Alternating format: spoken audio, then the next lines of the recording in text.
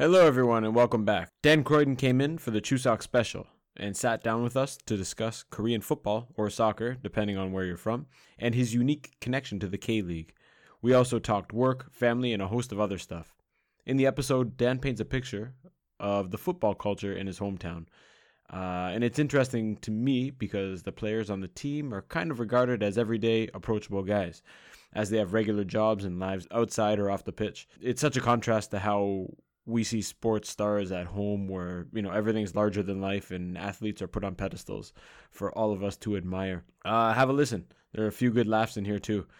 Before we begin, I'd like to share a haiku poem that I wrote that is very relevant to this episode. Always overdressed, making a big impression, a full kit wanker. And a bonus haiku. I wrote this with Dan's hometown in mind. With an extra E, it distinguishes itself. A hero indeed. Hope you guys enjoy. You are now tuned into This Korean Life with your hosts, Brian and Nate.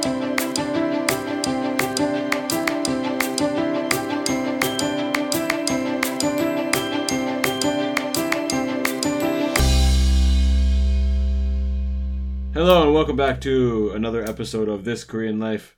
Today with us is blogger, columnist, K-League superstar, Dan Croydon. Welcome, my man. Hello, how are you going? Not bad. It's great to have you here. I know today's big topic is going to be soccer, and I'd like to share. That's football. Oh, I did it already. I made the You cardinal can say mistake. soccer as much as you want. It's fine. Yeah. I've been. What do the general? And we laugh and we know you call it. We know it's football, but what's the general feeling of calling it soccer? There's people online who seem to take real, affront to the idea of calling it soccer, but it doesn't general, bother me at all. But not you. In general, I think in Europe or the I UK, think there's a certain snobbery in Europe that we like to call it football. Okay. And I would only call it football, sure. But I think it's you can call it what you want. I think it's pretty fitting that this morning, while preparing and reading notes and the topic list for today, my son did a cartwheel and football kicked me right in the nuts. It was, oh, dude, it was awful, but very fitting for today. And happy Chuseok to me in my ball sack. Yes, happy Chuseok. Yeah, Happy Chuseok.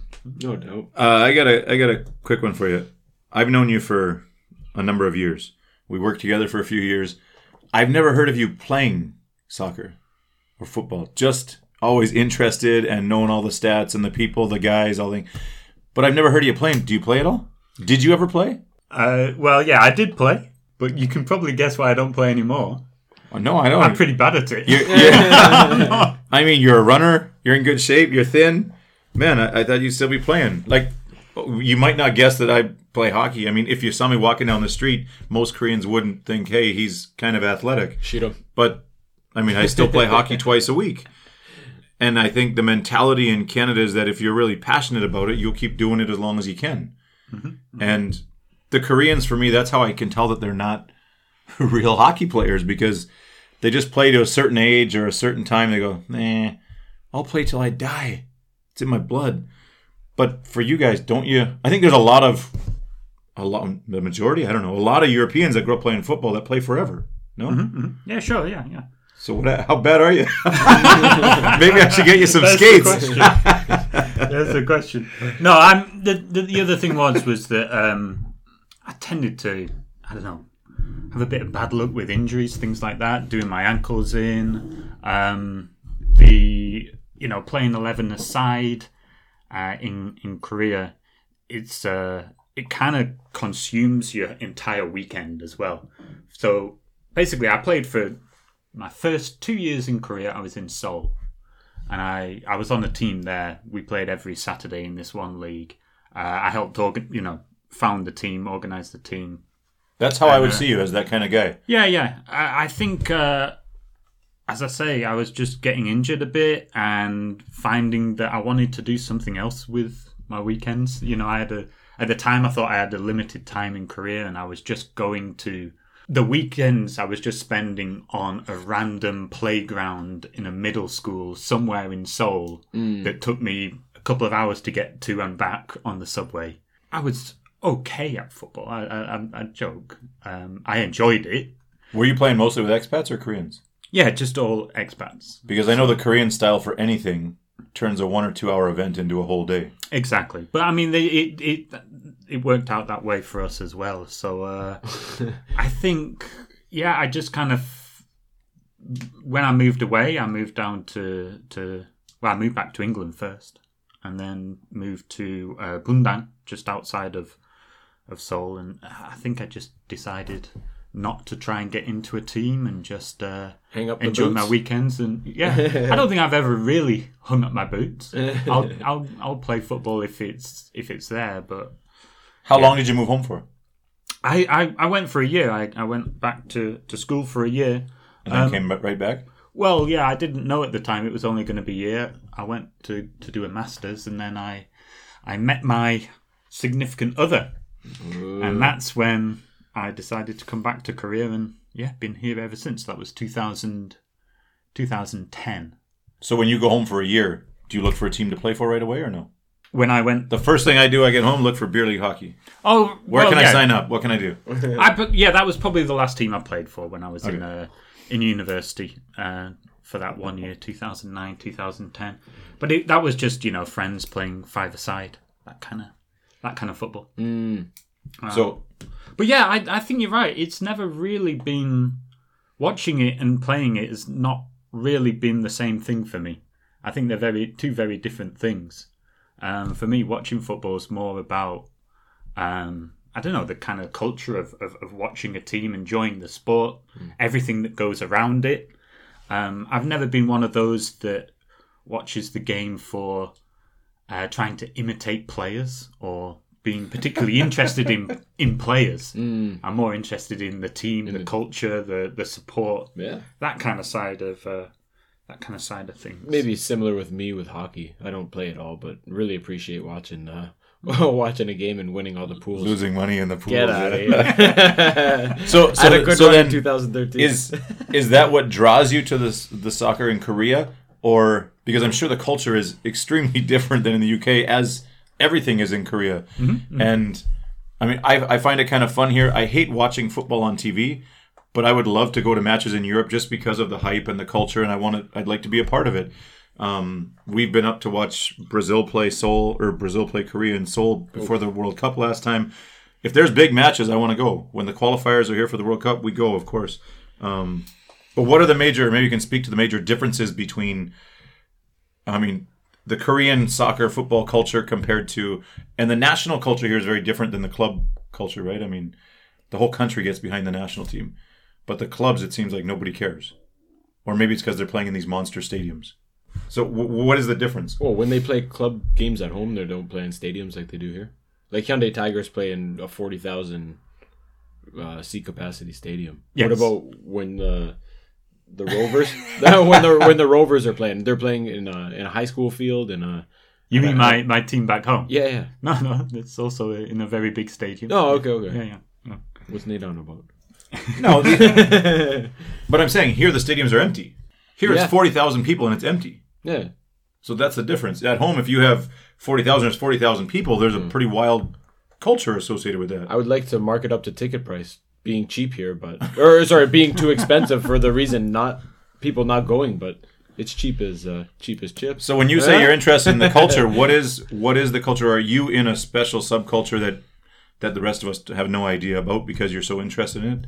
What is it like? All right, there's a lot of questions there. But basically I'm a fan of Ulsan Hyundai, and I have been since 2013. Basically when I moved here to 2 years to less than me. Yeah. But going back, I first came to Korea 2007, and I've always been into watching football. Specifically, I've always been into going to stadiums. You know, I like the idea of attending a game and watching it and feeling the atmosphere in the stadium. Yeah. But then, I don't know why you're when there's no people, there's. Well, hang on, we're getting there. You've asked me a 20-minute question, right. So I'll give you a 20-minute answer. Okay. Tell him, DC. So basically, I came to and I thought straight away, I want to go watch the domestic league here. And up in Seoul, they had a team, FC Seoul at the time. And you're right, the games are not very well attended. FC Seoul play in the biggest stadium in the country, 60,000 seats. That's where we. That's the one that they built for the World Cup 2002, and they put together a league, the K League, because of the World Cup. FIFA want you to have a strong domestic league that you can kind of piggyback on these new stadiums that they build for the World Cup and keep that legacy going. But football in this country has never really been a kind of as big a cultural phenomenon as it is in Europe and in South America and Africa and places. So, yeah, they didn't really have enough fans there, and it didn't really catch my attention at all.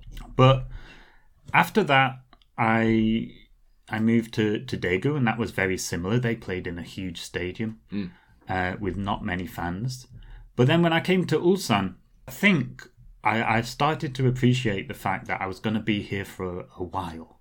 I was going to be in Korea for, I got married, I decided to settle down and settle down in Ulsan. Wife's holding the passport. Exactly. So I thought, I've got to give this a go. I'm gonna start watching this team. And I realized that, this is, fair enough, it's not that many people that go to the stadium, but those that do really enjoy it. And for me, the major problem is that they've got these huge stadiums, 40,000, as you say, here in Ulsan, and they can probably sell 5,000 tickets for people that are really into it, and then families that go along might take that up to 10,000. I think that's a decent amount of people to watch a professional sports team, right? Yeah, I agree. It's just the fact that they are using the legacy of the World Cup. They're using these stadiums. They want to have some use for them rather than have these white elephants like you see in Brazil. Which is the problem with the Olympics, the World Cup, etc. Exactly. They should never be built in the first place. So the interesting thing is that Daegu, I said before when I lived in Daegu, they played in the World Cup stadium there. Yeah. And that's around 50,000, something like that. It's in the middle of nowhere. And they were getting 2,000-3,000 people, if they were lucky, into that stadium. But the local government, they're a government-owned team. They're supported by the city hall.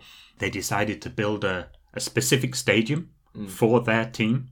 12,000 seats, perfect size and they sell out every week. Before COVID came along, last season, they more than tripled their attendance by building a smaller stadium. Because it's intimate. There is a cult. There is an atmosphere. Arenas at home are, 16,000-20,000? Hockey? Yeah.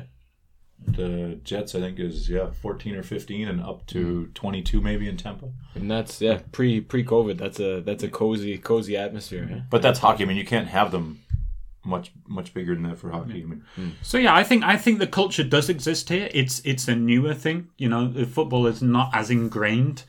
Ulsan's one of the oldest teams. It's founded in 1983. Whereas my team back home, Blackburn, they were founded 1875. Wow. They've been playing in that area, and they can track back their history generations. We're the only team to win the FA Cup 3 times in a row, and we did that in the 90s. 1890s. 1890s. Yeah. The second stadium here in Ulsan, how big is it? Dongcheong Cheukwan. They played there last season. That's 20. I think just under 20. Because that's a much more intimate setting. That's a much more... you just feel so much more connected to the game, the people, and everything. I really enjoy watching games there. Yeah. The problem is there that it's not football specific. There's a huge running track around the edge. Football... Ideally, you want to be right up against the pitch like you are at stadiums in England and France and places like that. I love the feeling of getting your ticket, walking through the gate, going up, and then, when as soon as you walk through and the whole field presents or the pitch presents itself. Oh, it's a great feeling. Yeah, that's what I'm talking about. And to be honest, I think my love for Ulsan has kind of grown as my connection to my team back home has kind of disappeared. I wouldn't say disappeared, actually. I would say, it's faded. It's hard to watch games. What I can't understand is that Korean people would rather wake up at 1 a.m. to watch some team that they don't seem to have any connection with, like Chelsea, for example. These big English teams. Watch them at 1 a.m. on a Sunday morning, but they won't go for like a 3 o'clock in the afternoon to watch their local team. For me, it's always been about supporting the local team. A football team for me is part of one of the biggest parts of a town or a city's identity. Yeah, I think that's what I've learned from England. I say my team's Blackburn, but actually my hometown is a bit outside Blackburn, about 20 What's the minutes. name of So isn't that illegal to support Blackburn then? No, illegal. I thought you could... It's called Clitheroe, but they play in like maybe the 9th tier. The 9 divisions down, and they'll still get an attendance of about 300-400 people. That's crazy, and it's probably the same or relatively the same crowd that goes every week. And I love when we go to the Hyundai games. There's always the drummers from each team. Yeah, they sit opposite each other and tuk tuk tuk tuk. That's right. Awesome. But I think I'd liken it to a little bit like going to church. It's like if you're if you move to a place, you've got to go find that local church, and even if it's a tiny one, you still feel like you have to go there. And if you hang out in the bathroom too long, some weird old guys are coming. I haven't been to church for a long, long time, but I'm only kidding. But it's every town, every hamlet has got a team, and if you want to watch live football, you can go along and watch. So when I settled down in Ulsan, I realized, for better or worse, whatever happens, even if they play in this cavernous stadium, I should still go along and support Ulsan. For the smaller teams at home, do they scout lots of local talent? So guys who grew up in that neighborhood play for that team, or is it just a draw? It's definitely more local, because they're part time. They train maybe twice a week and play on the weekend. They're not professionals. Okay. So they might travel a bit, but it's like a men's league or something. Yeah, exactly. But they're top tier. They're getting paid a little bit. Cool. But they'll be under contract, but they'll be part time. He mentioned church there, or you mentioned kind of like going to church, and my whole life all I'd done is played hockey. I played lots of sports, soccer when we were very young. And we enjoyed it, but there's too much winter. It's too cold in Canada. Hockey's the way to go. Until I moved to West Africa. And clearly there's no hockey there. And there's not even road hockey or sticks. There was nothing. And the kids would play with anything they could find. If there was garbage, they would find some old clothes, wrap it up, make it a ball. And who's the guy that just got caught with the cracked iPhone? And you see this guy? Sadio Mane. Mane. And from Liverpool. I mean, he's a man. I love that guy. And didn't know who he was until last week, and now he's awesome. But he said, why would I care about my phone when I grew up starving? I never had shoes. I never went to school.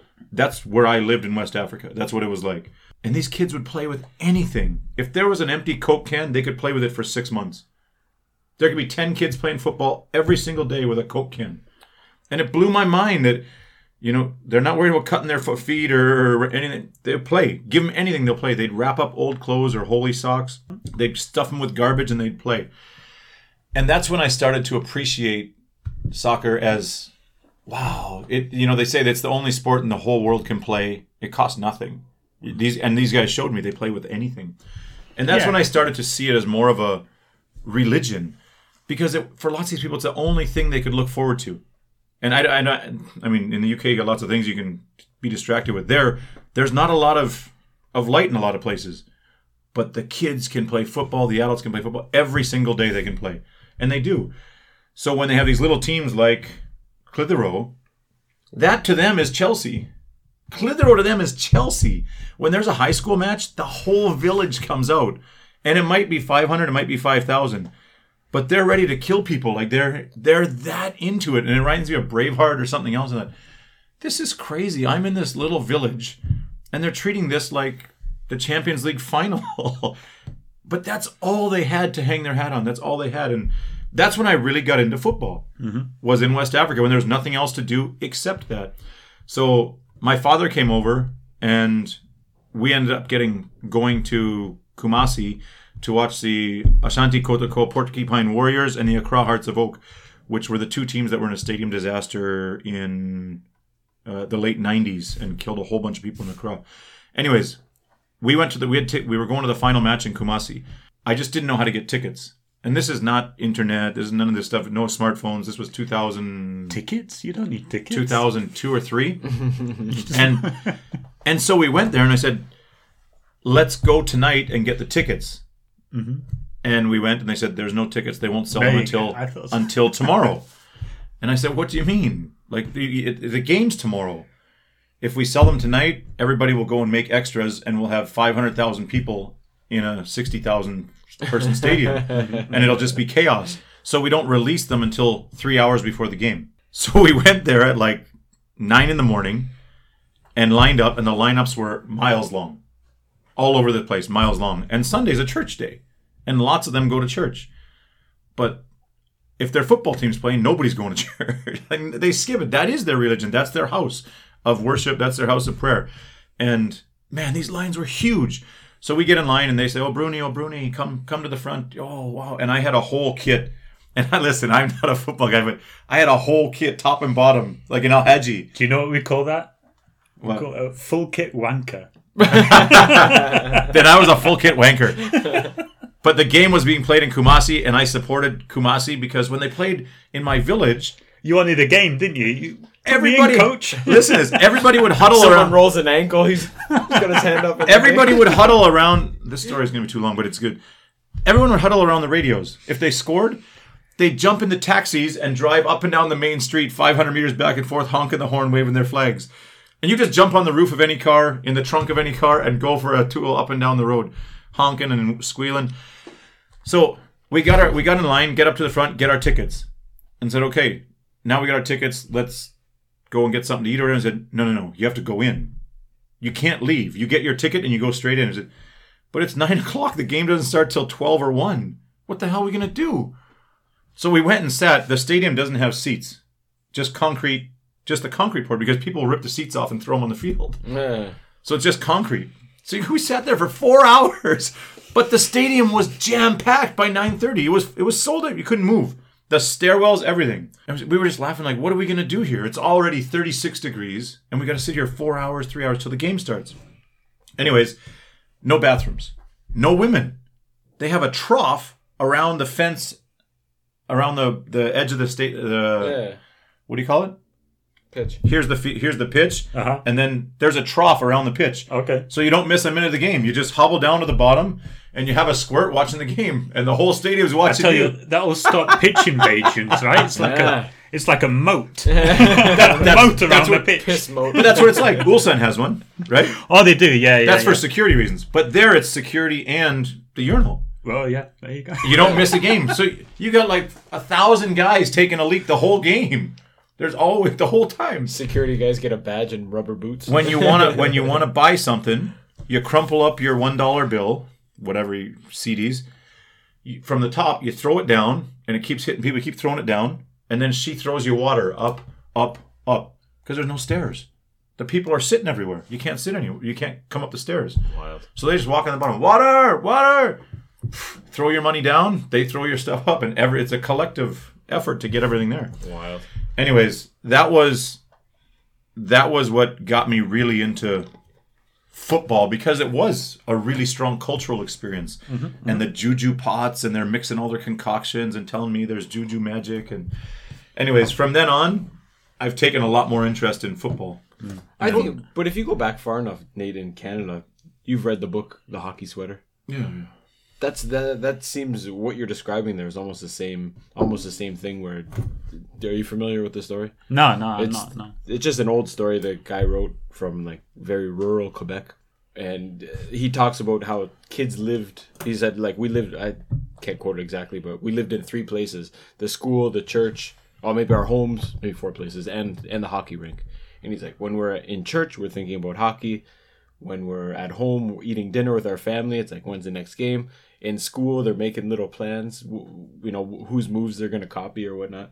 And that sounds almost like that small town feeling. It's interesting you say copy moves, because I think one of the attractions is definitely of football and hockey as well, but I think maybe specifically football, as you say, it's so cheap to play or pretty much free, or you can play it anywhere, is that you can, in your mind, really easily imitate the best in the world. It's like kids do with superheroes, but if you hit a ball right and it hits the back of the net, that's the exact same feeling as someone like Sadio Mane or Junior at Ulsan. I'll mention an Ulsan player. Yeah. But yeah, it's the exact same feeling he gets. So that accessibility and that feeling of being as powerful as, the best players in the world, I think that's what attracts people initially to football. Just its accessibility like that. Sure. And that's, I never thought of it as the global sport until I moved to Africa and realized that there is nothing else. Right. But every kid in Africa can play. The other side of it, of course, is that it substitutes religion in a way, but it also substitutes war. War, family, everything. It's tribalism. It's your team versus another team. It's getting one over on the town next to you. So it replaces. Football isn't unique in this, but it's certainly probably the strongest example of that. But it is religion, man. What is religion? Like you believe in something. Believe in something. You're meeting people. However certainly often, fulfills all of that's the spiritual side of it, but it fulfills all the kind of community of a church. Is the same feeling. Those games, stadium. I went to the Africa Cup qualifiers, maybe, and anyways, they also have a spiritual side there because they do so much praying and so much black magic, and they got a whole other side of it that I was like, whoa, you guys are way too serious. But when you talk to them and hear the reasons or how some of these guys got here, or I had to skip my sister's wedding because I wouldn't be able to get in if I came after the wedding. Right. You're like, huh? But that's how much it means to them to watch their team in the final of a big match or whatever. Right. That's what I would like to see in Europe, is just to feel that passion. Well, I think of the you wild... mean in Korea? In Europe, no, it is. You want to experience? No, I want to feel that in Europe. You want to go there? Because hockey, we don't have that, man. It's not in college hockey in the States, in junior hockey in the small towns. It's like that. The whole town comes out. I mean, I played there. I loved it. 1,500 people, 2,000 people, and you're a superhero, and they come and they want you to kill the other team. I mean, it's like that. But the part I'm not used to is seeing all these guys in their shirts and ties and pea coats, and they look like proper businessmen and stuff, and like they're dressed up nice, and then they're chanting and singing and doing all these war chants at the games. I love that. Mm-hmm. And we don't see that. The guys in Canada that go to the games are, hey, sit down and shut up and quit dumping your beer on me. Well, England's getting more and more like that. And, well, Europe in general, the money involved and the people who can actually afford to get into the stadium. At home, it's how much does the ticket go for? For a team like Chelsea and a team the top teams, you can probably, if you wanted to get a ticket for a one-off game or something, you're probably paying around £60 to £70, I think now. $100, which is pretty good. Something like that. Yeah. God, the Leafs are the worst team in hockey, and you can't get a ticket for less than $200. Listen, they're not the worst team in hockey. We just got the highest paid players who never produce. Oh God! But for me, that's wrong. That's pricing people out of going to it's nobody that they actually support. Right. That's the terrible part of it. Yeah. The when you're saying about Nate's got the Rona. When you're saying about kids making footballs out of socks stuffed with stuff, I remember so clearly, man. World Cup 2010? Was Maybe. it 2010? South Africa? Well, there Here was was one in 2002. 2010. Yeah. There was Germany, one maybe? in 2010 in South Africa, yeah. Oh, okay. The one of my students, man, because it was World Cup time. His mom bought him a soccer ball, and he was so choked during class. He was like, "I wanted I think it was called like a bazooka or something, like the official ball." He's like, "This is shit! Like, I can't believe she had the audacity to buy me like this knockoff Adidas ball. I wanted the official one." And I was like, "Dude, you're missing the whole point. You're never gonna use this thing. It's just gonna sit. It's gonna sit in your room and do nothing." But that's the difference, right? The best footballs are those that you've used so much and kicked against the wall so many times they're like balled, right? Yeah. The plastics come off the outside and you've just got pure leather. Yeah, That's the way it should be. How do you see like every kid not every kid, but the only thing they do play at recess in Korea is soccer. Mm-hmm. Like every school, you can see kids playing soccer at recess, and it's not all of them, but it's a lot of them. And there might be 2 or 3, 4 games going on one pitch at a time. So they have the interest as kids. I think they look up to the Song Eun-mins and these guys. They have the role models, but one, lots of them don't care to go to the games here. But 2, there's no feeder development stage, grassroots stage of developing the game. Do you find that? Do you know anything about major sports? But they have lots of Like you have to pay kids. huge money to go to those things. When I grew up, we played. It was like $25 for the season, 3 months, practice twice a week, play every Saturday, and the coaches were all volunteer. You got a popsicle after the game, but it was everybody played. Like Mugadong would have a league, and there'd be 20 teams. Everybody practices twice a week. Everybody plays on Saturday, and it costs nothing to run. I mean, all these schools have free fields to play. Yeah, I think it's interesting. I don't really know a lot about. Maybe I'll find out more about it if you and my son decides to get into the whole thing. But I'll get Tony over there, teach him the spinning wheel kick that I got. but no, I think there's no shortage of Korean players. You know, I think they develop a lot of players. As you say, kids play it. But in comparison to Europe, or even in Canada. No, what I think you're getting at is that, schools here, elementary school level, I don't really know, to be honest, but I get the feeling that there's not a lot of school-centered sport. It's more Hagwon-centered sport. The value system's different, right? It's Hagwon-centered. So if your kid's into that thing, you've got to pay and take him to the Hagwon after school. I think the schools here perhaps don't have that side to them, the kind of sports after school responsibility. They kind of pass that off onto Hagwons. And you see that with music programs. There's not necessarily much of a music program in most schools. But I mean, compared to home, we also have the private music classes. I mean, that's pretty standard. But just in terms of free, like ours were community leagues. Mm-hmm. Like it would be the Mugadong Community Soccer League, Youth Soccer League. And the Mugo, whatever, Cheongjang or whatever would organize it. And it would be you coaching, me coaching, and him coaching because our kids play. We're not experts or good, but we know how to make them run and dribble a ball and whatever. And it just structured an organization where here, like my experience in elementary school here is that there's only 8 elementary school soccer teams in the city.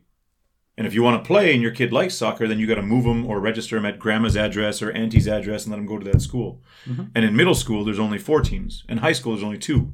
Mm-hmm. And then they start to compete regionally or whatever. But they lack that structure to have the competition, I think, to develop. But it's a difference in values, right? They're, like you said, they're more geared towards academics. And as they grow up, maybe they're more realist and say, there's no job for me when, not everyone can play for Ulsan Hyundai. And maybe they just want to move their life towards a better prospect. No, I think you're right. I spoke to my wife about this. I said basically, what would you do if Ewan turned out to be really good at football or turned out to be really good at a sport? And I think she's kind of skeptical in that she basically intimated to me that would be the one thing that he did. It would be at the sacrifice of academics. So as you say, there's like 4 big middle school teams because there are 4 teams worth of kids whose parents are like, my kid's good enough to make a career out of this. Yeah. Let's go for it. If you're not going to be good enough to make a career out of it, I think the parents tend to steer them away. And that's So maybe that's a good thing then. why. I mean, it could be, but You're definitely letting some kids fall through the cracks. Yeah. But as you that say, just caters to the rich, maybe. as you say, they're playing football anyway at break time, so the kids are happy enough. And But I was gonna say, Yeah. but why is there not? I think there's so much you can learn from sports. I've heard you give. I agree. You've given the speech before about leadership and being a good teammate and whatever. Discipline, work ethic, everything. absolutely, Decision making. But that you see it here in gym classes, in their PE classes, where there's very little sport played. It's more of individual. I again, down to values. I don't think they value that. And as you grow up and get older, man, I think people can derive a lot of pleasure from, like you said, you play on the hockey team. But here, it's just, I don't think it's part of the value system. Like there's very structured men's football leagues here, like just at the Tewa or whatever. But I don't think there's any of that for youth, right? Yeah. And yes, they are academically focused, but yeah, I guess it's a whole shift. Yeah, I think It's a whole basically, shift if for us you're to going to have. just boil it down to the basics, I would say, in my experience of observing Korea, living here for a while, kids don't tend to have hobbies. Hobbies are for 40-year-olds who have got a job and they've got to a point where they feel that they can spare time. Yeah. Yeah. And before that, it's just do your studies and Yeah. get into Solde. Yeah, it's aimed at success at whatever you've decided to be successful at. You've got to put all your time into that. How much would it interesting. cost to play youth football at home? I don't mean I mean like until you're 8 or 9 years old. And I know some guys are pretty serious already, but just playing in How much would it Clitheroe. cost you or your parents as a child if you were good at football? Nothing. Yeah. I don't think nothing. In Clitheroe, you just join the Clitheroe Youth Soccer League, Yeah, sure. play whatever, and you don't pay anything? I don't think so. No, you've got to wear boots, but Like Sorrells? and there might be a bit of membership, maybe a little bit, but we're not talking any more than £100 a year. Oh, it's the same. That's same awesome. as at home. Yeah. Yeah, but if you think of hockey at home, I mean, but we got to rent the ice and everything else, and it now the cost of just regular sports is getting crazy at home. But I think that's important, is to have those grassroots where you can just, if you want to play, you can play and you can grow and keep But going. you're asking me, and I've kind of said already that I was never very good at football. I get the feeling that you've played hockey at a lot higher level But than I've that's- ever played football. But that's in the UK. If you came to Canada, you'd be the best player. No. I don't know if you've seen this guy, Alphonso Davis. Amazing. Have you seen him? Yeah. Yeah. Isn't he Ghanaian? He's Ghanaian. Right. Canadian. Canadian. Yeah, he moved there when he was 8. No, he's one Just of the won highest the- paid guys and most I don't well-regarded. know. Well, rear he's guards. going to be one of the highest paid guys. I don't know what contract he was on at Bayern Munich, he but Bayern? yeah, Yeah. he was I think 19 years old, or he still is 19 years old. But he came through a couple of years ago Vancouver at Whitecaps. Vancouver Whitecaps, and now just won the Champions He's League. an the biggest, amazing story, yeah. the biggest trophy in the world. He's won it. And his girlfriend is a Bayern big capper Munich. for the national team, for the women's national team. Oh, is she? Yeah. I didn't know that. And she's also very, very popular. But yeah, this is at like 19-year-old, so bright future for the Canadian national and he's team. Canadian. Yeah. Who would have thought? Yeah. He didn't even I did hear on his first day he showed up wearing skates. Yeah, we're making big strides. So, back to your involvement in the K-League. You are a popular local blogger or reporter, analyst, columnist. Tell us a little bit about what you do with the team. Thank you for saying I'm popular. I haven't been recognised yet. But no, I basically, once I got into football and moved to Ulsan, I was contacted by a guy up in Seoul who had a blog. He put together a whole bunch of bloggers who write about their team that they're into. And he called it K-League United. And he made a website and basically writing match previews ahead of each of the K-League games, trying to get a writer for each team in both leagues, K-League 1 and K-League 2. And at the time, I wasn't writing anything, but I think I was on Twitter and just writing my opinion about the game. Yeah.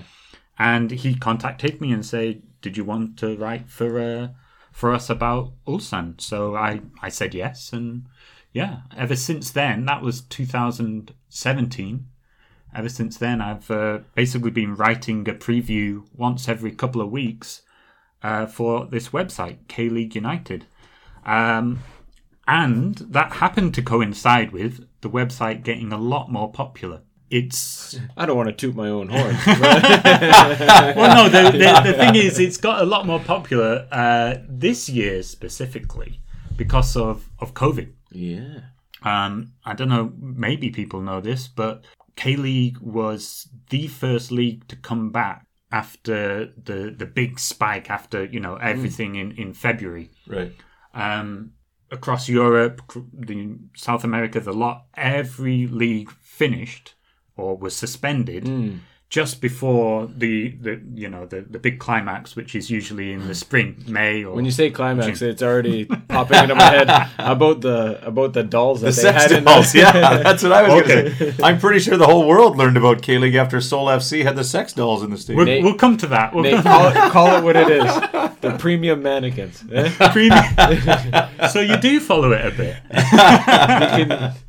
The best euphemism. That's 2020 euphemism of the year, man. Premium mannequins. But yeah, they everyone was shut down. Every league was shut down just before this, and the K League is slightly unique, along with Japan and a couple of other Asian leagues, in that it starts at that time. It starts in March, so it was only delayed a little bit, and K League came back first in the entire world. Actually, I think there was one league playing in Belarus or something. They got some attention. They never stopped. Right. I'm pretty sure Belarus was famous for not stopping. I think you're right. Yeah. But they basically, the K-League was the first league to come back. And I think the first game they showed on YouTube for free for everybody. So I think something ridiculous like 20 million people around the world were watching this YouTube. Smart marketing. And we were the only English language people writing about this league. So the preview for that game on our website was, massive. Wow. The viewership was right place at the right time. The people reading that, are you putting previews out for people gambling on the game? I wouldn't say that would be what I'm aiming for. Oh, no, not you in specific, but I mean the readers. Those people that are reading, I think there's a decent number that are following the league because they're betting on it. Yeah. Interesting. And you think those people are local or international? Well, there's no betting in Korea, right? Well, sure there is. Toto.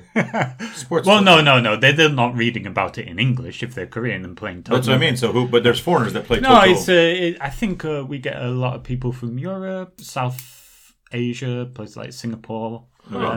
People who can, English as a language, and also that they bet on sports. But yeah, we've got enough people that are also just interested in international leagues. Nerds like me that just kind of like following football. Andy checks around in the world. Andy checks in twice a week, man. Right. From Iqaluit. And Iqaluit. How do you say? Iqaluit. Equalute. We'll check out this. What was I going to say? He threw me off there. Anyways, I think there is and I try and check it just because this year we haven't been allowed to go to the games. I don't know what the situation is now, but usually it's a great time to go to the games, and we haven't mentioned, but part of the thing here is tickets are cheap. Beers are still $2 at the stadium. Oh, absolutely. A nice Sunday afternoon. I mean, and pre-game, they got activities for kids. You can go and spend 2 hours before the game even starts. Yeah, this is my only issue: is the stadiums are too big. If everybody played in a stadium like Daegu does, sounds ideal. And I think you'd have a lot more following and a lot more atmosphere. But even at the big one here, I mean, I think it's fun to go to the big stadium and see, wow, this place is huge, but it loses the intimacy. But it's cheap. There's a lot to do. The beers are cheap. The food is cheap. And it's a good, easy place to spend an afternoon. But I like checking in. Ulsan was good last year and the year before maybe. And I was surprised a few weeks ago to find out they're at the top of the table again. And I check in periodically just to see what's going on and where they're doing or what they're doing. Because if there's a big game coming up, didn't they play Chelsea or someone here 6 or 7 years ago? And I was like, those guys are coming to Ulsan, and it was the club team Champions League or something, or Liverpool. And I was like, how the heck is Ulsan Hyundai playing Liverpool? This is like, Bugs Bunny and Hollywood. I mean, Okay, let's get this straight. I think you're underselling Ulsan. Ulsan as a team are probably in the top, I would say in the top 10 biggest teams in Asia, which is the biggest continent on Earth. They won the... So in terms of won significance, this is a significant team. right. They might not get the attendance, but Just 'cause in it's in your terms of backyard. in terms of the Right. competitions Yeah. that Ulsan can play in, we can easily play. If we won the Champions League in Asia, which we have a very good chance of most seasons that we're in it, Right. then we get to play Barcelona. Yeah, Liverpool. that's what happened that year. We're I don't on- know how many years ago it We're was. only but- ever about a run of 10 victories away from playing the biggest teams in the world. Right. So wow. yeah, K League's a big league. I agree with that. Maybe I undersell it because of, I think, of the support and the fandom or whatever that lacks. But I've been to lots of those big games, and I've seen lots of teams, and I go, how are we playing this team? And yeah, I've been to lots of those, so I fully agree with that. But it's funny in that I think also, teams like Liverpool, teams like Barcelona, they're oversold a little bit. Sure. They're, in terms of money and everything, of course, they are the absolute elite. But all they are is a football club in their local community. Right. With superstar players. Of course. Yeah. Of course. Yeah, that's interesting. And I think what's cool about supporting the local team too is the chance that someone from that team is the next Song Heung-min, or in baseball Yu Hyun-jin. When you watch them start as amateurs or semi-pro But and then go to the big leagues and Getting on to North American sports a bit, I think there is a little bit of an idea that this, that the pro sports there are a kind of closed community. That's how I There's feel. not relegation and promotion. It seems like there's 12 franchises that can play each other. And if you're not one of those 12 franchises, then have they no- just don't meet. But that's not the case in football. Anybody can play anybody and anybody can beat anybody. yeah. That is what I like about football or soccer, is that it any given Sunday, isn't that a American football movie? yeah. But I think about soccer, and I think shittiest team. Hey, you got 11-11. Everybody's got a chance to win. Right. Your goalie stands on his head. We get a lucky bounce or a handball. A handball can happen any time in the box. Right. Well, this is one of the That's why the World Cup's cool, because upsets can happen any time, man. one of my favourite competitions in Korea is the FA Cup, and it's the same as in England. But Ulsan University, right over there, Yeah. they compete in that, and they are 5 games away from the final. Yeah. They could wild. play against the biggest team in Korea if they just put together good a team. run, however they do it. So when you watch ESPN Sports or whatever international sports, and you see like Bayern Munich's playing, Ulsan-dae. and you're like, I've never heard of that team. What kind of competition is this? Of course, it's going to be 10-0, and then you go, holy shit, they won. What happened? They must have taken them too lightly or whatever. But I like those ones too, where the Absolutely. underdog has a good chance. When they're playing you said one of the big teams in versus a university team, do they play their A players? Do they throw in the first line? Probably not. We were at the game last year, and I said, how come the big boys aren't playing? You said, well, they need to win. So if they're not winning by the last 10 minutes, they'll put all the big boys in. Exactly. Yeah. You called were we at the same game? You called the game. You're like, who's the guy in your Junior. Junior Negrao. Yes. You I'll said come on. I'll talk about him if you want. You said it was like the way maybe Nate can analyze hockey. You did that with the soccer game, and I went, "How did you know that's going to happen?" You said, just wait. They're going to put him on. They'll start pressing more. They're going to score 1 goal. This is going to force the other team to be more offensive, and then Ulsan's just going to end up blowing them out. And it was like 3-0. Yeah, 3 goals in about 10 minutes. And I went, "What the hell? How did you know that was going to happen? You called it perfectly." You caught me on a good day. Oh yeah. you didn't hear all the times I got it wrong. Yeah. But just speaking of playing the B team, do you know anything? Was it Ronaldo that came last year or 2 years ago? And everyone was up in arms. Everyone was up in arms about him He didn't not playing play. his 45 minutes. And, That whole thing was ridiculous. well, who's at fault for that? Is that the promoter for blowing smoke up everyone's? Well, I think it's depends how. There's plenty of blame to go all over the place. I think the whole idea was ridiculous. It was an all-star game, which for a start in football is just not a thing. We do it every year in hockey. An all-star game. What the hell's that? You know, it was. They're all stars. All the best stars are playing. Yeah, I know, but it's certainly not a tradition in football. Yeah. But K-League put together their best team, supposedly, of picking players from various teams around the league to make this all-star team that have never played together.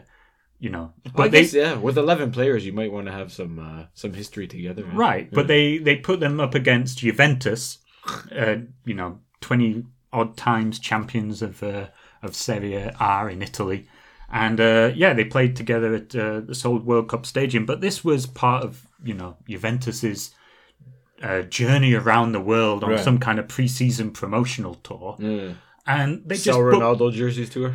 Exactly. Yeah. They just booked too many games. Yeah. They were in China like the day before doing some mandatory Adidas promotion event, and then they, flew over and tried to get to from the airport to the stadium in about an hour, which is just impossible between Incheon and Seoul. So they showed up an hour late.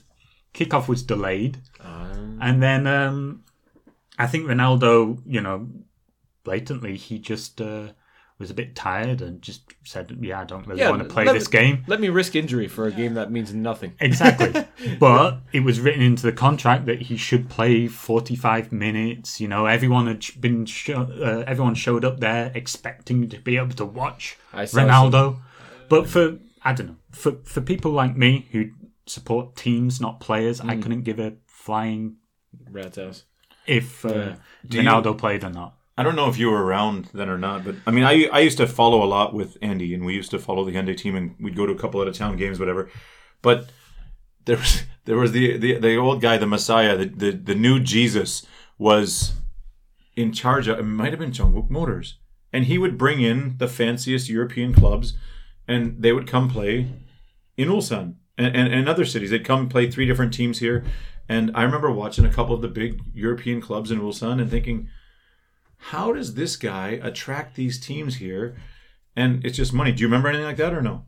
I don't think, actually, to be honest, I've followed Ulsan since 2013 and not a lot before that. So I don't really know. It probably was a little bit before that. Who came along. But he was the Korean Jesus, and he had his own cult, and he ran one of the teams. Ah. Okay. You're saying Korea, you mean like football Jesus or like? No, like... Well, he was like a cult leader, but he owned the football team. Yeah, it's quite famously the Moonies. The Moonies had a very strong connection to Songnam. Yes. Songnam. Because they weren't one of the best teams. When they were privately owned. Well, they used to be one of the best teams. But he had all the best. Well, you had Jesus on your side. God. I don't remember the story, but I'm going to find the newspaper article and I'll post it in the links after this. Okay. Yeah, the Moonies used to be... I mean, there's all kinds of connections between, privately owned teams here and churches, and I think the Korean CIA had a team for a while, and there's some shady people involved over the years. Where do you see the future of your columnist blogger career going? Do you see it now that many leagues are back, teams are playing again? Has it died down, and where do you see it going in the future? Do you think it's going to continue to grow, or? Well, yeah, 20 million people aren't tuning into the K-League anymore. Right. So, yeah, obviously the website traffic's gone down. But I think the league is improving. And, international interest has been, increasing. Our website, KLeagueUnited.com, has actually taken over the official K-League Twitter account. Really? Yeah, so... because you said the Koreans don't use it much. Yeah, so basically they had about 100,000 followers on this Twitter account that wasn't being used since, 2015 or something like that. But all these people were still following it. So the guy in charge of the website, Ryan Walters, the guy up in Seoul who got me into the whole thing, he met with the league and said, can we take over this account and start posting stuff in English? about the K-League for an international audience. They said yes. So yeah, now, goal highlights, game highlights, news, everything. Awesome. Oh, wow. Our website. We've still got the stuff through the official account, through the K-League United account.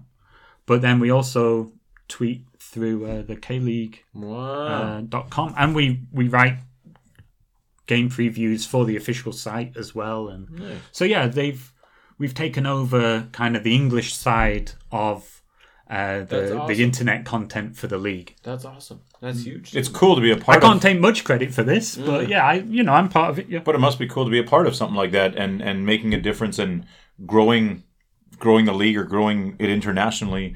I mean, I take pride in the hockey and developing it locally here, but it must feel good to be a part of something like that. Oh, definitely. I think it's the same thing for anyone who's passionate.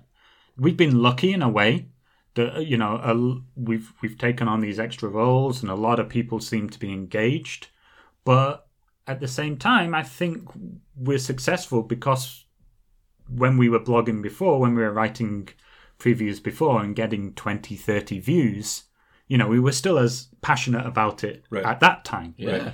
I remember all it watching is a number on a screen. I see my previews got, in the thousands of views. I don't know, it's slightly diminishing returns. If it doesn't now hit that 5,000 Right. mark, I'm like, oh, no one's happened? interested in what I'm doing. So I'm as insecure as I was, before. So, yeah, I think if you're passionate about something, it doesn't really matter how many people are watching it or looking at it. Yeah, we spoke with Jason Teal yesterday, and he was saying the same thing. It's, running Ulsan Online, it is almost a passion. It doesn't matter how much money he makes from it. It's just something he feels he has to do, and he enjoys it for the most part, I think. Right. I think those guys that are putting a lot of time into it, for the guys who run our website, it is a full-time job. And they're not getting paid for it. It's purely voluntary.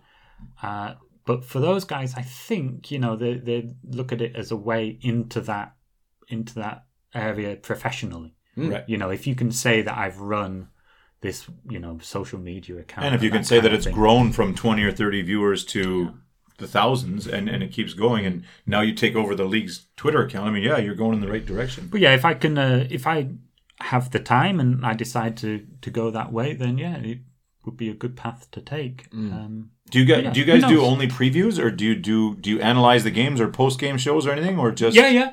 We do. I mean, it's difficult at the moment because we can't attend the games as easily.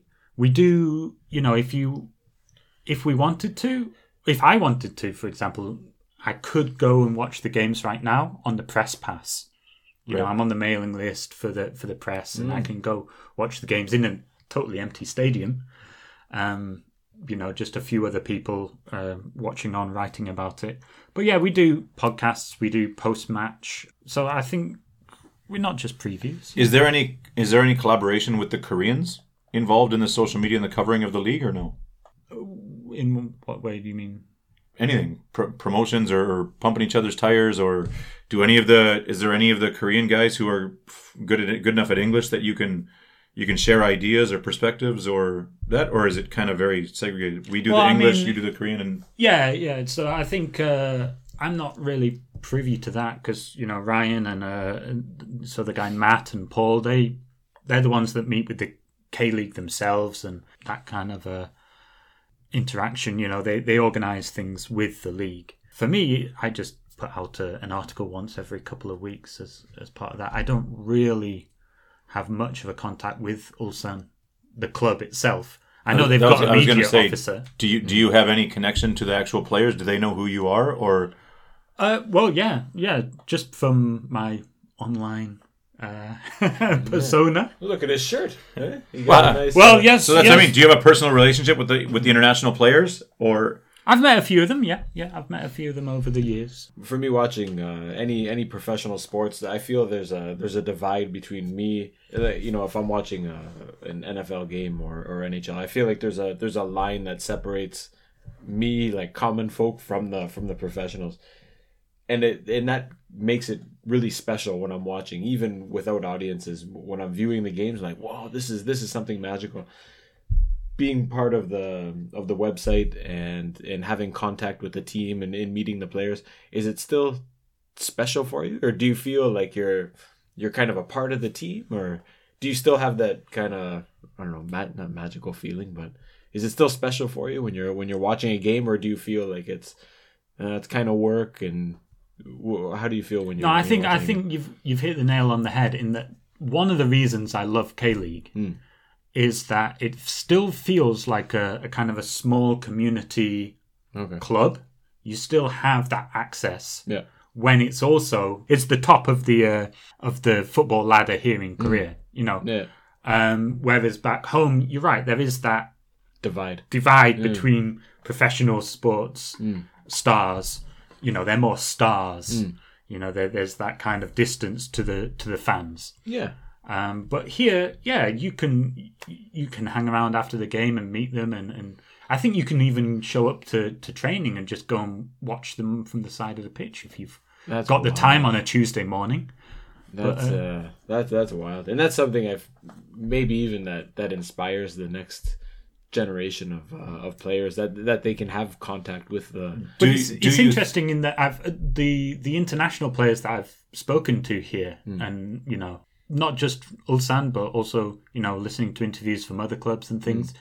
One of the great attractions to come and play in Korea is that there isn't that kind of crazy pressure that you get in Europe or something. If you lose in a, I don't know, let's say Greece or Scotland or, you know, Spain, any of these leagues. Are you talking about when Baggio hit the goalpost in the World Cup? If your team loses and they see them, you know, fans see you on the street, they're angry at you. You know, that there's that pressure on the stars, and it can turn a little bit nasty. You know. It's like in hockey. A lot of guys don't like playing in Toronto or Montreal because they're always under the spotlight. But go to Nashville or Phoenix, you can walk anywhere you want and go do it. Nobody cares. But you know, it's not that K-League is attracting big stars or anything that want to escape that, but they are just attracting, you know, pretty good European players who just want a different experience with their family without that kind of constant pressure. Absolutely. And maybe it allows them to focus more and maybe they get another shot somewhere after. Exactly. So I think for a lot of them, it's interesting that the way they talk about why did you come to Korea, they all answer pretty much the same thing that we would answer. Why did you come to Korea? I wanted a new experience to see the world. I was a superstar in my hometown. I had to escape the pressure. They weren't necessarily big stars back in Europe, but they're using football as a way to see the world, to experience different cultures. And I'm like, hey, that's fantastic. I think baseball is also similar. There's a lot of guys who play in the KBL here who have played a little bit, dabbled in the MLB at home, you know, got a wrong place at the wrong time, come out here, succeed out here 2-3 years, and then go back and get a new deal back home.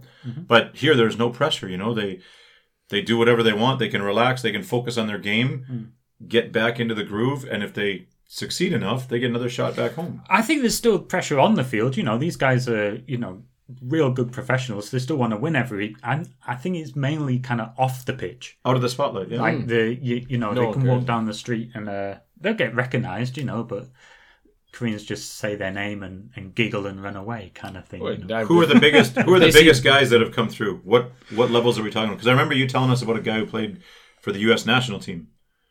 Yeah, That's as high as you get in the States. So what kind of guys are we talking about? Yeah, Ulsan, I think internationally, Mixed Diskerud, he played a couple of years here in Ulsan. He was probably the biggest star because he came through. He was a bit of a darling of the US national team for a couple of years there before he came here. But mainly, yeah, the players aren't really, you know, the big stars.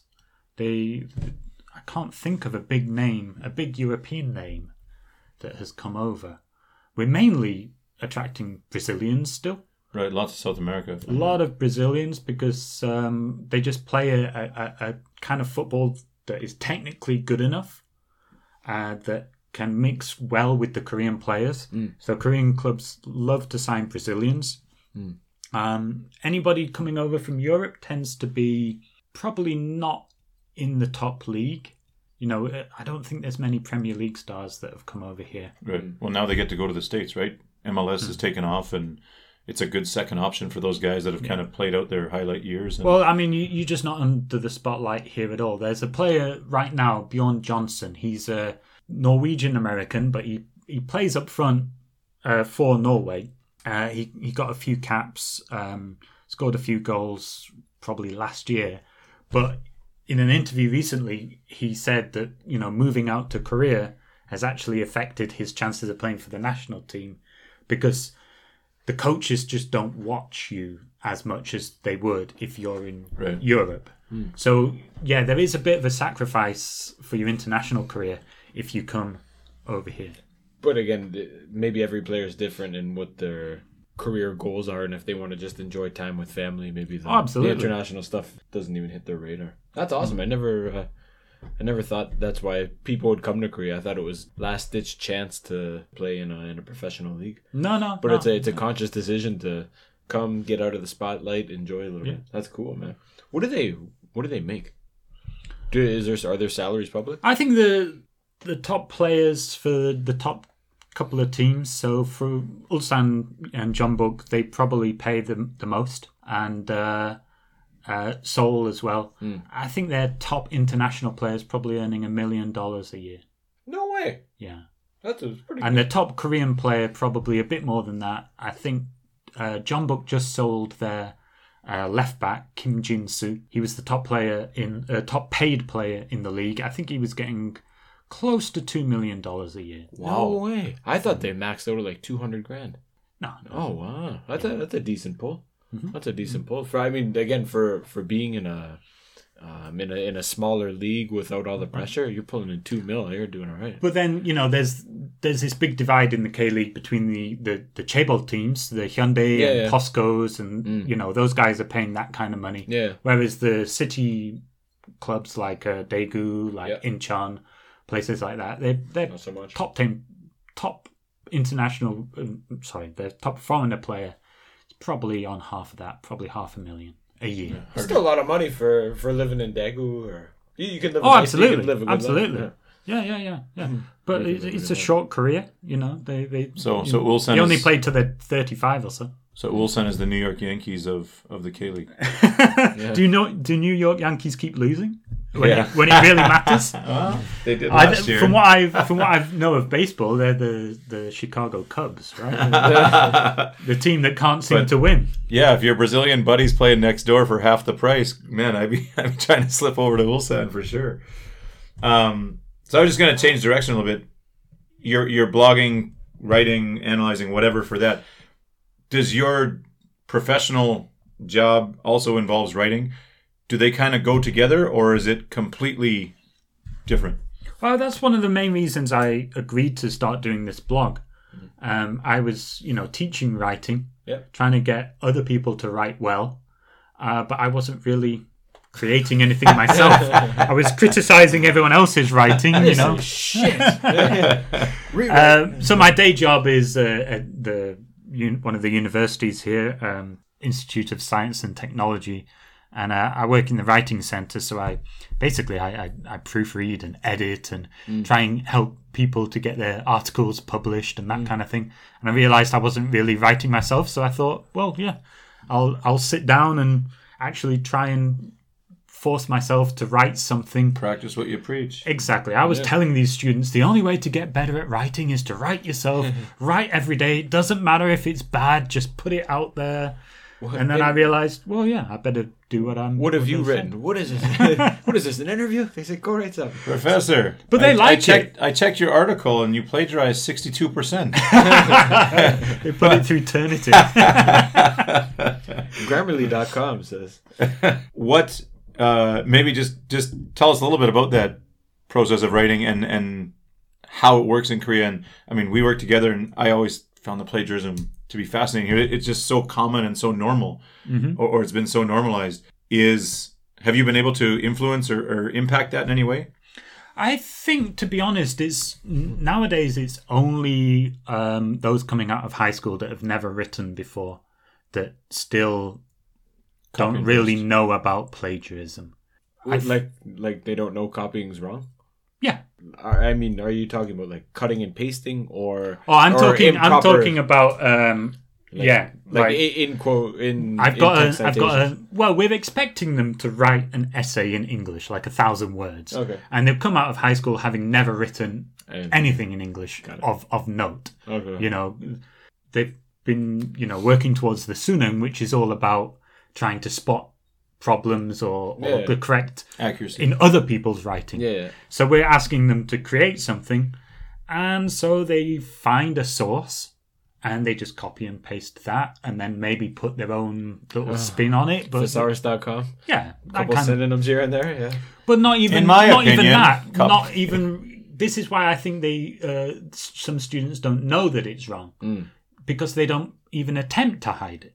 They're not going onto the thesaurus.com and trying to ignorance. It's just you put it into a plagiarism checking software like Turnitin, and it's just showing, like Nate says, 80-90% is just lifted. In my master's course now too, I find a lot of people, again, just in the middle of they'll do their own introductory sentence, and then you read, you're like, these, the top of the paragraph and the bottom looks like yours, but this middle is like, you can almost spot the difference or the vocabulary that they're using. And again, just highlight it, throw it in a Google search, you're like, oh, you copied this whole. Oh, absolutely. I mean, I've got so good at it, I can just spot like a chain of 5 words that they didn't write. Right. I was like, there's no way that, from what I've read of your writing, that you can put that little string of words $5 together. words to $50 words and back. Exactly. Something happened here. But to be honest, I think they're learning fast. Graduate students at UNIST, I haven't seen any cases of plagiarism. That's awesome. There should be a very gentle, progression from if they are plagiarizing, you don't smash them first year. You show them along, right? So, and that's changed significantly since when I was working there, because it used to be undergrads all the time and graduates and even professors. I mean, it was a big problem. And well, I mean, I'm sure you can still find cases of some people who sure, but if the general thing that I see is that most people are writing their own stuff, and they just need some help moving in the right direction then to organize it better. Do you think that writing will be in the future, whether it's with soccer or whatever you're doing, is that going to be the future for you? Always in writing? Or a lot of us have worked there and transitioned out of there into different things. I mean, I'm obviously still teaching, but Ben is now into programming and stuff. Do you intend to have writing in the future, and is that something you're committed to, or are you still flexible and willing to? Well, if you'd have asked me, I don't know, a year or so ago, I'd say definitely yes. But to be perfectly honest, during COVID, I've kind of realised that the writer's life is a bit too quiet, too isolated. I haven't been teaching that much for a while, but I was still getting to see people every day and interact. But working from home and then also just working in front of a screen, as I had this idea that I would be a freelance writer and editor of sitting on the beach. Exactly. But if you don't get that human interaction, then the freelance life can easily turn into a real kind of isolated. You get that slight depression and that kind of thing. I've had the same experience. I can only handle so much of my wife and kids, and say, let me out of here. I got to talk to somebody. I need to interact with somebody. Exactly. I want to keep teaching as part of it. I do enjoy teaching. I think I was just a little bit, what I was teaching, university level, just basic English. I think I just kind of fell out with that a little bit. And wanted to get into a more specialized area. But if I can teach writing and this more specialized scientific writing If I can teach that and still have that interaction with students, Nice. that would be the job that I'd want to do. DC's masterclass, Yeah, that scientific kind of- writing. Exactly. How to take bribes and throw the popular opinion of the game before it happens. I enjoy all kinds of writing. Yeah, scientific, but also fiction, anything. Something you said when COVID first hit and we considered going online. Should we start a website? Should we do this or that? He was so strong in his opinion of like, man, I need to see people. I can't just open a screen and talk to 30 people, close it down, and So stay terrible. in my. So terrible. Yeah, and that it kind of made me think like it's fun and rewarding, and when you get that reaction if you're joking or whatever story you're telling. I love that interaction too. And it was- Definitely. I think anybody teaching over Zoom right now, teaching adults over Zoom, they get that same feeling, that please somebody just say me. something to me. It's okay if it's 3 or 4 and you split them into small groups, but man, if like the college there, they asked Jeffy and I to have Zoom classes with like 35 kids. I'm like, but that's insane. You can't. And the do silence that. is deafening. You're Oh. like, hey, good morning, everybody. Can you hear me? Can anybody hear me? Yeah. It's... Well, do you remember Aiden? Mhm. He did the whole lesson and nobody could hear him. They didn't tell him until in the comments after a 90-minute lesson. And after they said, Professor, we couldn't hear you. How come you didn't say something? I would take that as a hint, to be honest. That was the beginning of Corona and the new, Zoom for a lot of people. And even for us, I mean, it was a steep learning curve. But Absolutely. man, I crave the interaction. And my wife gets tired of me and my mother-in-law. I mean, I can only talk so much to these guys. I need some other people to get out to. Yeah. So outside of this stuff, I remember you're well into running and Hey, broke my leg last year. Hold on, I'll give a little background on that. okay, and then I want to hear about you've done 1 ultra marathon or 2 or Just the one. okay, Yeah. I want to hear about that because it takes some serious commitment to get into one of those. Hey, Go ahead. Dan, I'm training for the 10K. Gonna see you. I would like to do, I think, an LSD run, long slow distance. Have you heard that before? Yeah. Long slow distance. Yeah. Let's go. Meets me down on Tewa River. Let's go for a little one. All right. First time I ever run 20K in my entire life. And then it was that was I Long think and slow. It was it was the pace was I could have ran another 20, but luckily I didn't because the next or that might have been a Saturday or Sunday morning, or it was Saturday morning, took the Sunday off, and then Monday, man, get on the treadmill. I felt like my foot was broken, man. The first step I took, I went, oh no, and I had this burning Achilles for months, man.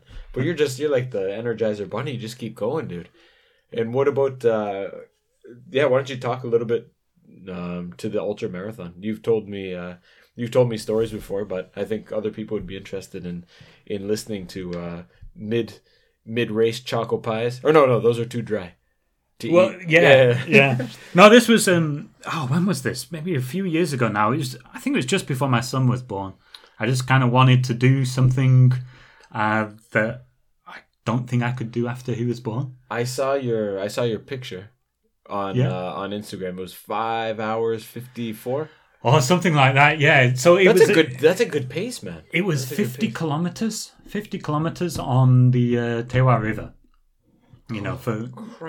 For anyone who doesn't know Ulsan, there's the river that runs right through the city, all the way from out on the coast where all the Hyundai shipbuilding area is, and it runs dark all side. the way inland to where we are, and even further out to the KTX. So there's paths and paths, and you can run forever, to be honest, and still be in Ulsan. Yeah.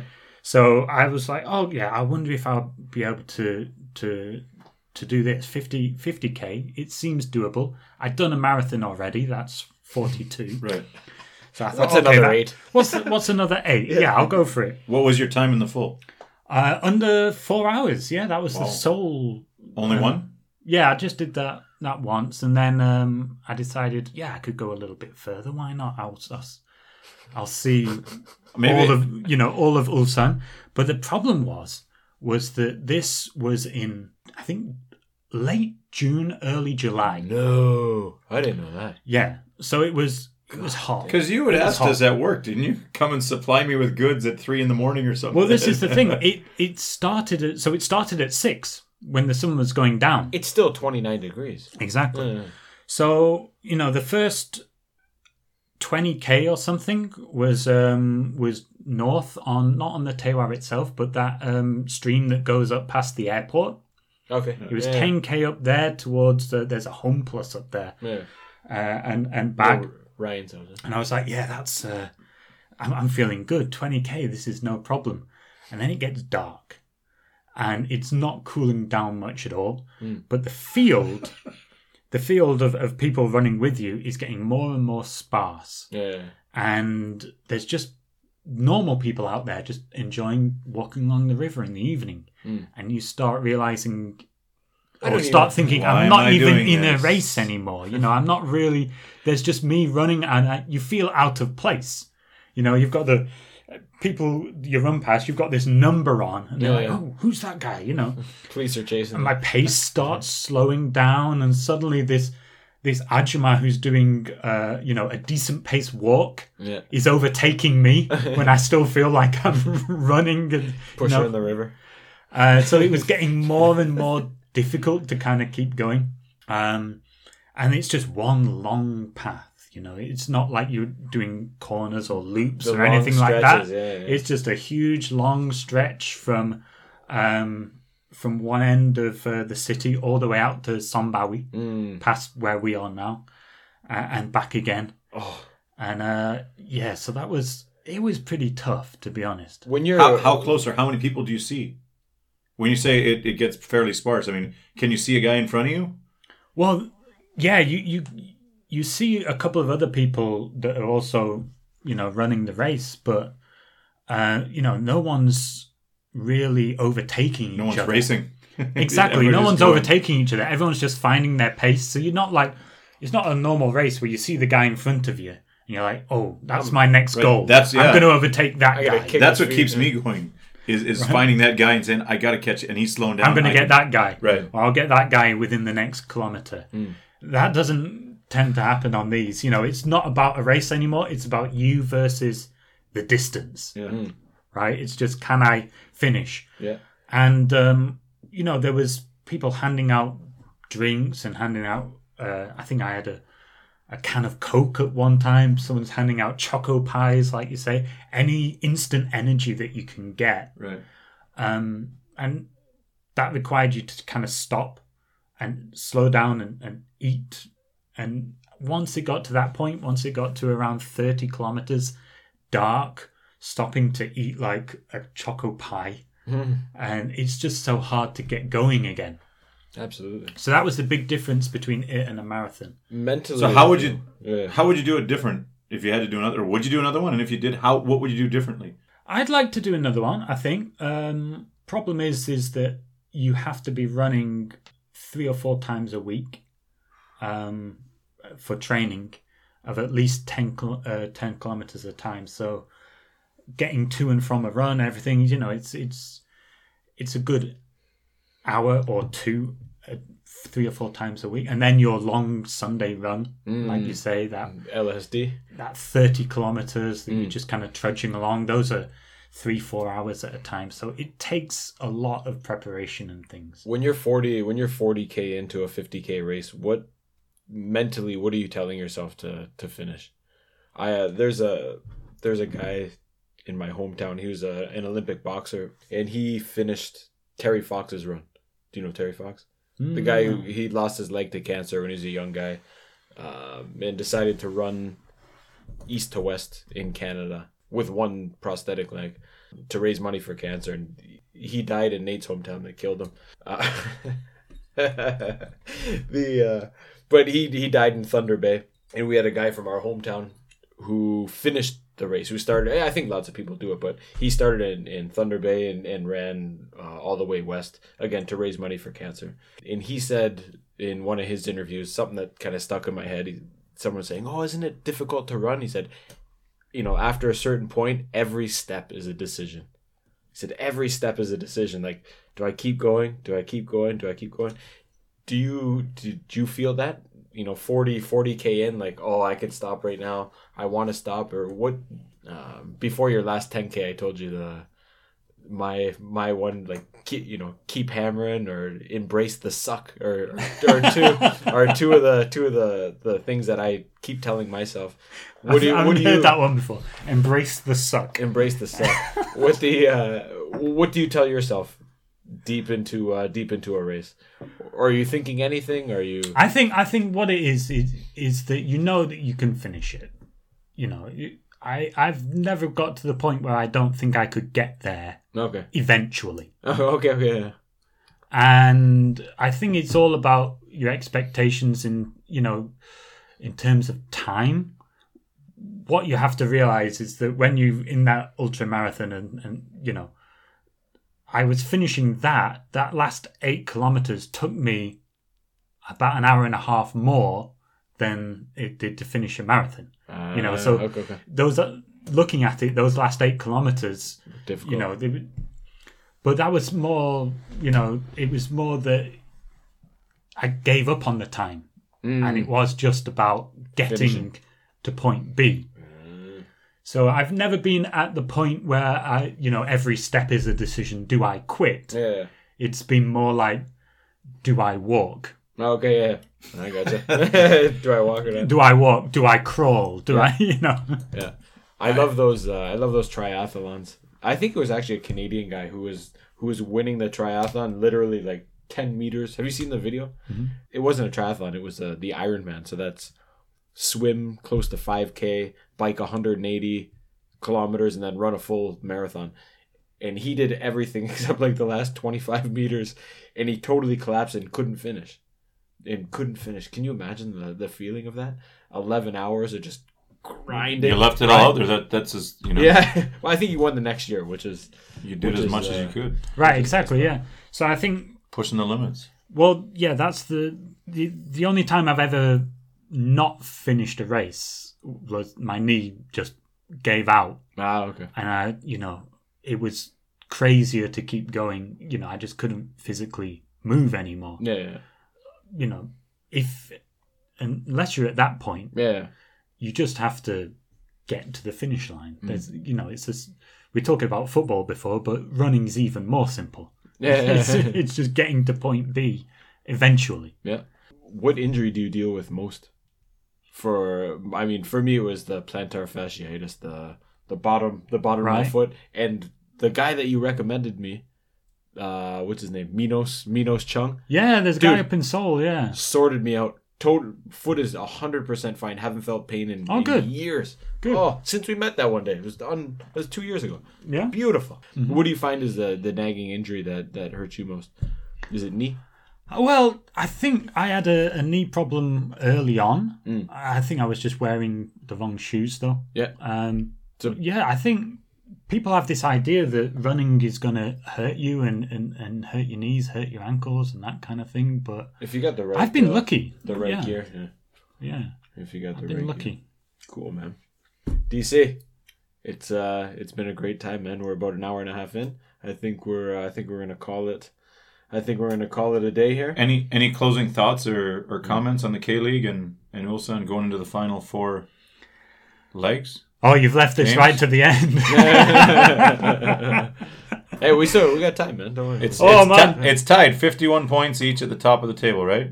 3 games left? 4 games left? So there's 4 games left. Ulsan have done what they always do and given Make up. it interesting. They've had we had a big lead. It was up to 5 points, and we haven't lost. We've drawn a couple of games, but left our title rivals, Jeonbuk, we've left the door open for them, and they've got back in, and we are at 51 points each, as you say, 4 games left, and we've still got to play them once. So that's what we call a 6-pointer, in that if you win, you get the 3 points, but you also deny your opponents 3 points. So that'll be a big one. I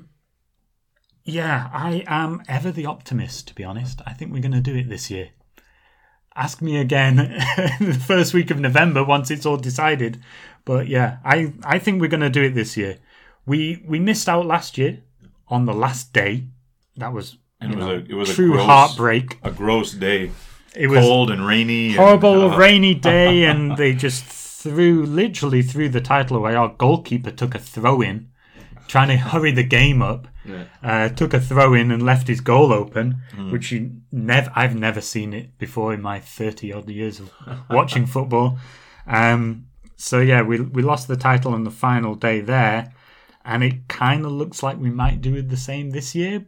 But is there any chance there might be fans, if it comes down to the last game or last two, that they would allow fans at the stadium or no? Well, this is the thing. It's not the K-League's decision. They'd have fans. They'd have fans there right now if they could. Okay. It's more to do with the guidelines that the nation's under at the moment. I think we had 38 confirmed cases yesterday. Yeah, it was 50 down to 38. I just saw that it's close to 100, and then we've got Chuseok coming up, 100 today, and Chuseok coming up. Who knows what's gonna? I was supposed to be in Jeju. Yeah, I was supposed to be in Jeju this weekend, but we cancelled that just because so many people are going. Good. I'm glad some people have got their head on. We've been responsible. Good for you. Anyways, ladies and gents, get your bets in. Dan Croydon calling a big win for Ulsan. We're gonna do. If they lose, I know where he lives. Let me get in a final plug. If you want to read about it, KLeagueUnited.com. Yeah, got it. Yeah, got it. We have all the previews of all the games, podcasts, and post-match, and some interviews with the players. You know, if you want to know anything about the K-League, definitely follow us. KLeagueUnited.com. We're all over Twitter. And me specifically, I am Dolsot Dan. DOLSOT Dan. Is the tweeting about specifically about Ulsan mainly. K-League United is mostly on Twitter or the website, or is it also Facebook and? So we got the website, and then they mainly tweet, but there's definitely content on Facebook and also Instagram. Yeah. Okay, we'll post the links underneath the file once it gets out, and you guys can follow on there. Awesome, everyone. Thanks for listening. See you next time. Bye bye.